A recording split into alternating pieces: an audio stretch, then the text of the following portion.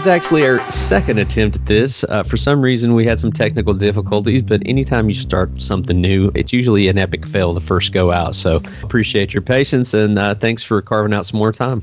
Yeah, that's no problem. Comics are the same way. ClaireConnollyComics.com, you have tons of stuff.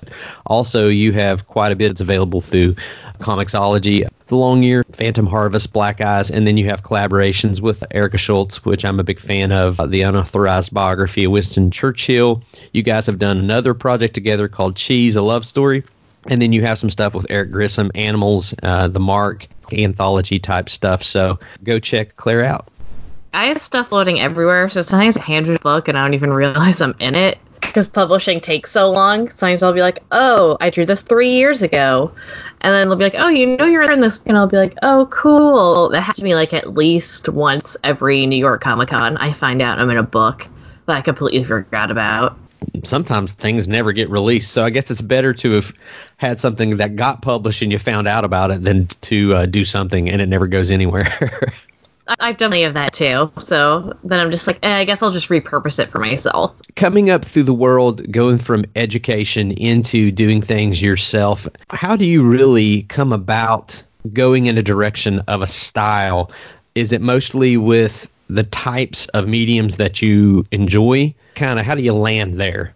I think as far as really what a style is just a set of rules. So if I was younger, I would just literally sit down and write a set of rules. Like, I'm only using straight lines, black and white, and I'm going to see what happens. After you do that enough times, I think a lot of people in their heads want to draw a certain way and not the way they naturally draw. So I just try to lean into how I naturally draw, and I always like to sketch, and I always hate making super clean, finished drawings. I always felt like they always looked really stiff or they didn't look like me. One day I just decided the way I draw my sketchbook is just going to be the way that I draw everything. So really loose, gestural. I love acrylic-based inks. I always wanted to be a painter. All those supplies are really toxic and you need a lot of space to do it. You can't really do it just in your home, in like your bedroom or the TV room. You really need like a well-ventilated area. So I take a lot of techniques that a lot of painters use, and I just apply it to ink drawing. That's interesting, the way you're talking about setting a criteria before you even get into something and kind of just, I'm only going to use this. I'm sure that stretches you and makes you perform in ways and look at things differently. So that does sound challenging. I know that when you were doing all the different types of characters, how you were using all these little kind of, was it completely random? I can't remember criteria for you creating your characters. Yeah, for Inktober this year, I created like a giant table with like a lot of like more fantasy based, just because I was like, I want them to at least look like they belong in the same world. And I rolled 2 6-sided die. I rolled like a 1 and a 3. It was 13. And I'd look at the first set of adjectives. And then I had 3 columns, so I had to roll 3 times. And then if me like muddy, wizard, orc. And I have to like try and draw it. Because normally, I'm more inclined to draw more heroic main characters, so this forced me to draw like funny sidekicks, evil villains, more generic characters to fill backgrounds. I had to do it all in a day, so I was doing a ink wash painting for a month. So that was a lot to then, regardless of how busy I was that day, to carve out at least 4 hours to work on it. In my head, it automatically takes me to my oldest daughter just like got buried like in like an hour deep into just going through all the different tables and just rolling to come up with backstory for her character. So I know that you have a love for tabletop, and that's actually one of the projects that we're going to mention here. It seems just really cool that that's exactly how that you were coming up with those characters. So I enjoy that whole idea, and it was really cool getting to see those as you release them. Yeah, no, it was super fun. Even now when I get like empty head and I can't figure out like what to draw, I just will get the dice out and just roll. So at least it gets me drawing, and then other ideas will like come out of my head.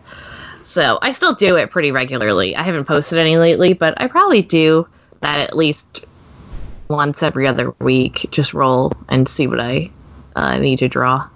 a book of cryptids. There's a podcast called Monster Talk that I listen to that's really cool. Blake, the guy that heads that up, goes and speaks at this thing in Kentucky called CryptidCon. I didn't even know there was such a thing. So bad. So check that podcast out. Really, really, really cool podcast. Him and I believe it's Karen. She's an Australian gal, lovely voice. I like listening to both of them talk to people. Cryptids were a thing that really hit my radar between that podcast and the Fallout game that was released that was set in my home state, West Virginia. Is that a book that you're doing like as an art book with the characters? Are you going to release that? Yeah, I'm thinking that it's mainly just going to be an art book with, I probably did close to, definitely above 80. I don't know if I did 100 different drawings of cryptids. It's all based in North America because I had to limit myself or I'd spend the next 4 years doing all these drawings. But yeah, no, I fell into the same thing where I was like, I used to like, watch things about Bigfoot and stuff. But it's funny because one of my friends mentioned going to the Mothman Museum in West Virginia. So we drove out there, and then I was like, dudes are so cool. I'm going to make that my Inktober project. I think that's less than an hour from where I live, so you're right in my neighborhood when you came down. Yeah, I didn't realize it. I think I posted a picture, and you're like, hey, you're near me. And I was like, me and my friends probably drove 40 hours. We were just driving all over the place. And I was like, I'm 10 hours away already. That was the first time I'd ever been in Ohio. I was in there for about minutes. I really love monsters. I feel like cryptids are kind of like contemporary folklore. We don't really talk about our neighbors being witches or hags and drowning children in wells anymore. So I feel like the kind of like monster in the woods is kind of like a very pulpy idea. They're so weird looking. I have the Jersey Devil, which is like the head of a horse, the body of a kangaroo, bat wings, and a devil's tail. Like, it is the weirdest looking thing ever. Of course, it's not real. Yeah, it's just a strange mishmash, and I'm sure you've probably come across it on the internet. Lore did a really good episode, I think, on the Jersey Devil. Yeah, and like it also ties into like the 50s aliens and being abducted. So I drew some aliens. It's like Men in Black. It's like a big old rat hole. Very, very cool, and I agree. Just very, very pulpy, harkening back to like Weird Tales and all that kind of era of things. When you could make things that were unbelievable because science had not explained so much. Your imagination was kind of a little bit more wide open in the past because things hadn't been explained away. So you could have all this kind of lore and mythology, and then science comes along and kind of just ruins it. Yeah, but then again, with the internet, there's like Slender Man and stuff like that. I count him as a cryptid. I drew him. There's also, I guess it was like 6 or 7 months ago, there was someone who was wearing a giant TV head dropping old televisions on people's front porches in this like random town. And I was like, that's a cryptid. I'll take it. That makes me think of Saga.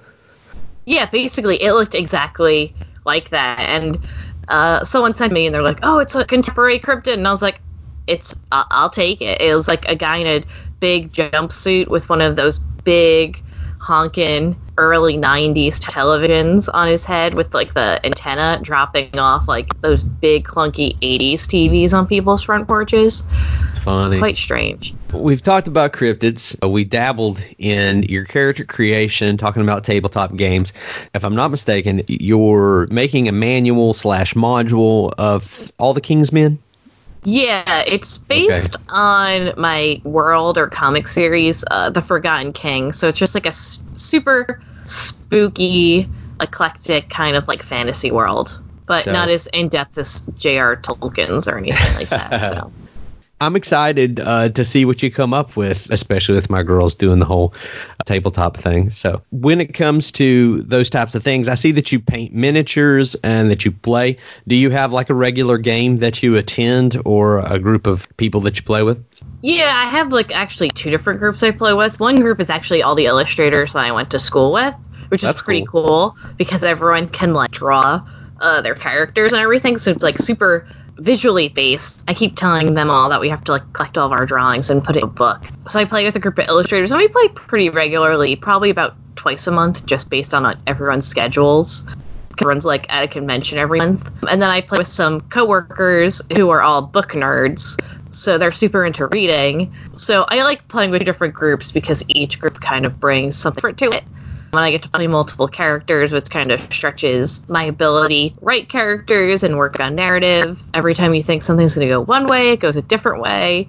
It also gives me an excuse just to be a little goblin and just run around and light things in place, too. One of the things that I always liked about playing with a group of people is that some people really, really, really get into being a character. Tabletop obviously has rules, but there's so much that you can do just on a whim. That is really what I always loved about playing with a group of people, because some people just like to get you in trouble. Oh, yeah, completely. It allows everyone's weird, unique sensibilities to really shine through, especially something that's so wide available like D&D and so much different stuff to choose from. I really feel like you could play it almost as like a funny sidekick, or you could be someone who's used the law to their advantage and stuff like that. And you don't have to play the game so black and white. There's so much gray area for you to explore that I really enjoy. And like video games, you have every option underneath the sun, which sometimes can feel overwhelming, but I'd rather have that. And it keeps me social too, which is because I spend most of my time alone. So I think that honestly and truly that you guys could have something there with all the illustrators getting together, Instagram or some type of page that you can go to, because I know for a fact people would hop on that. That'd be super cool. I don't know. That sounds like a gold mine of something to tap into. Oh, I know. I really should, because it's like so hot right now.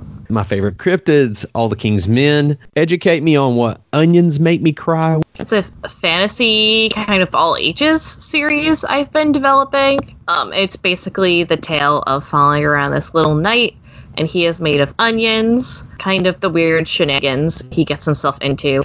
Like D&D, he generally defeats most creatures in a very strange backhanded way. So he defeated a vampire with a butterfly net. He came across a sleeping cyclops and then just poked the eye. The issue I'm working on right now is he comes across a giant jello gelatinous cube that was in the background of a different issue. It starts eating all of his stuff. So he just basically has to crawl out and abandon all of his belongings. I'm thinking anywhere from 8 to 12 pages. The whole idea is I want to make a fantasy adventure that's fun, lighthearted, for all ages, I guess. I think Science All Ages gets kind of pegged as mostly for children, but something everyone can enjoy. I've really been enjoying doing a lot of fantasy drawings, so I kind of wanted to do something set in a world that's a little more fun, and I get to draw a little onion, kind of figure out where this story's going. A lot of the things that you're doing have the same thematic elements, but just different enough to go, in their own direction. So taking people from one project to the next, hopefully will flow well.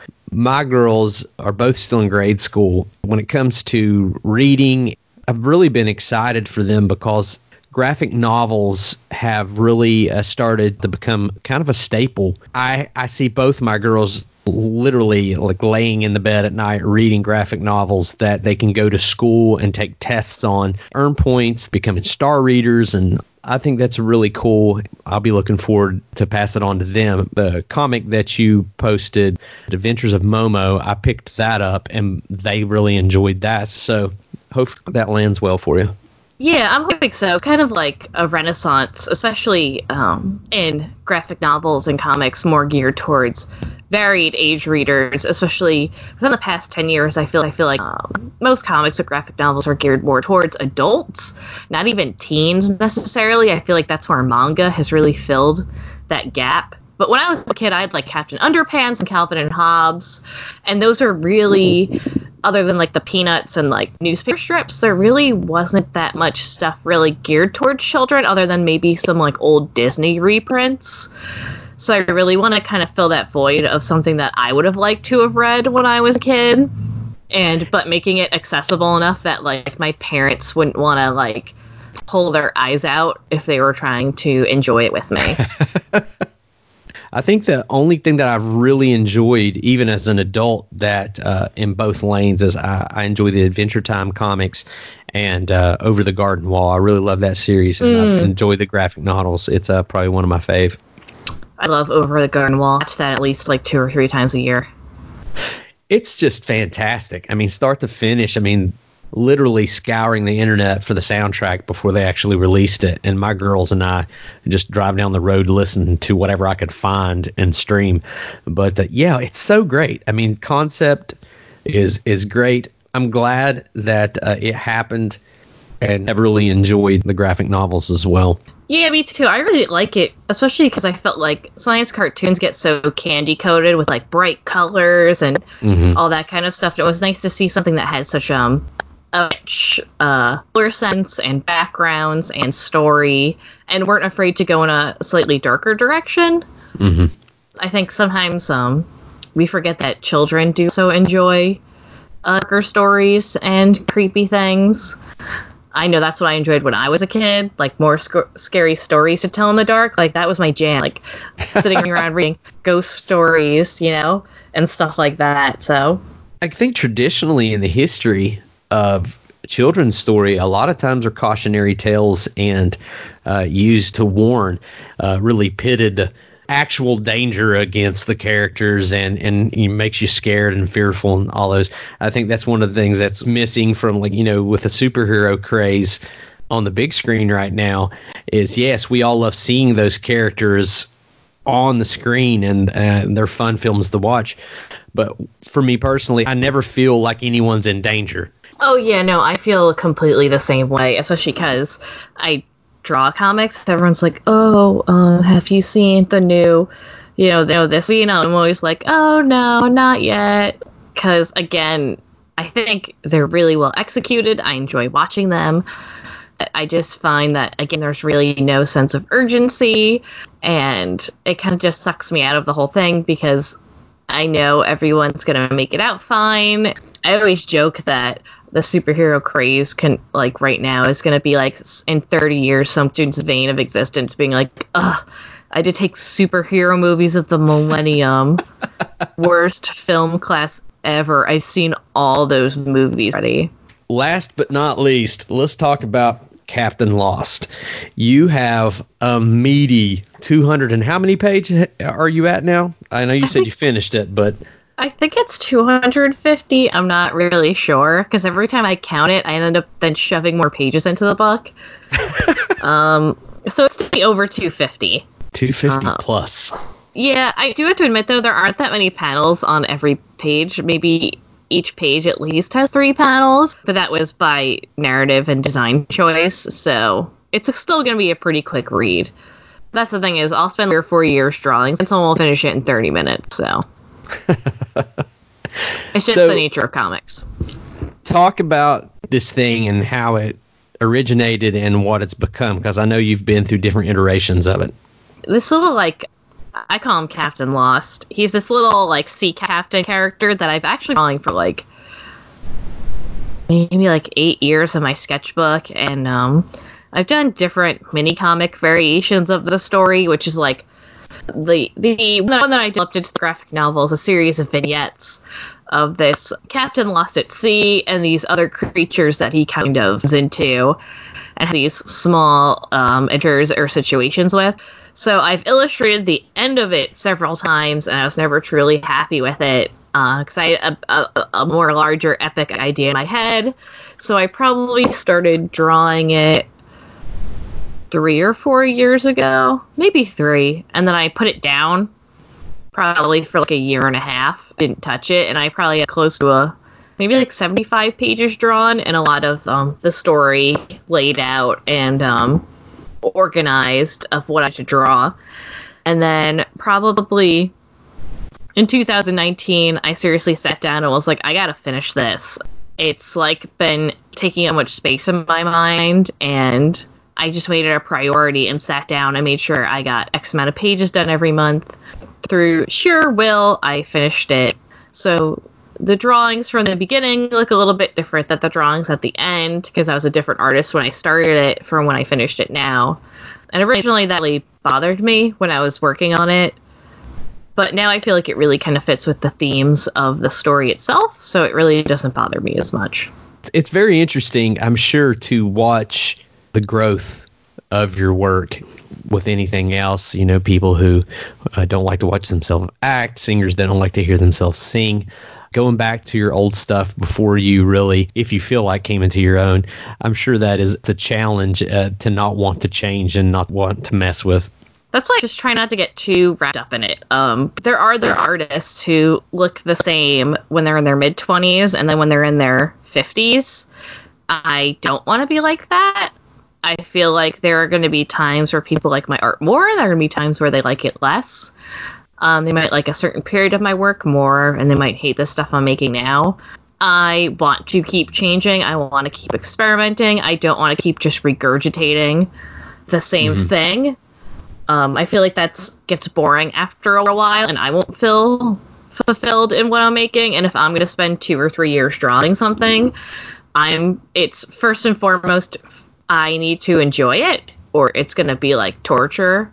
As much as it bothers me, just as like a pure publishing standpoint, that it looks different, intellectually, I'm happy that I've just grown and become more confident with the tools I was using and as a storyteller. And I'm just a different person from when I sat down and wrote it a few years ago. What's happened between then and now?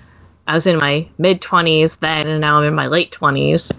In the large scheme of my life, that's not my entire life, but I've only been on planet Earth for 30 years, so 5 years feels like a lot.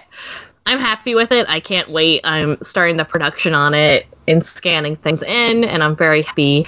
I definitely will probably be at least releasing the first chapter on my website just so everyone can kind of get an idea of what the story's about, and then doing a Kickstarter for the completed book.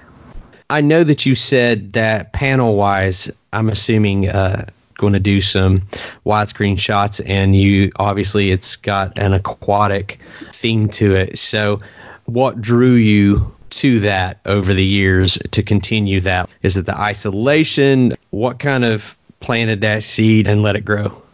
I grew up really close to the ocean, so to me those are just like familiar settings and like iconography. Like, I love being able to see the horizon because it's such a weird foreign thing when you live in a place where you can't see it. So, you know, the ocean's the easiest way to see the horizon because you could see it over the water versus when you're in like a cityscape, or even where I live now, it's very suburban. So I maybe see the horizon once a week when I'm just going highway in just a specific way where I'm at the top of a hill. So I always liked that idea of looking out and you just see that line separating the sky from water and watching them meet, and you can see those small dots out there as like boats.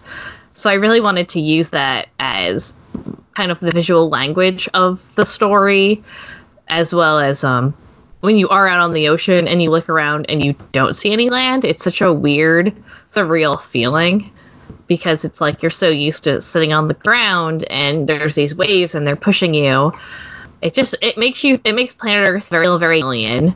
While you were describing it, it just made me think of what it probably feels like to be in space when you're just out there and there's just forever horizon and it looks like there's no promise of ever arriving anywhere else. Mm-hmm. That's why I think I also like drawing science fiction and like space stories too, is because when you're just out there, it's just the most dense blackness you'll ever see because there's no light.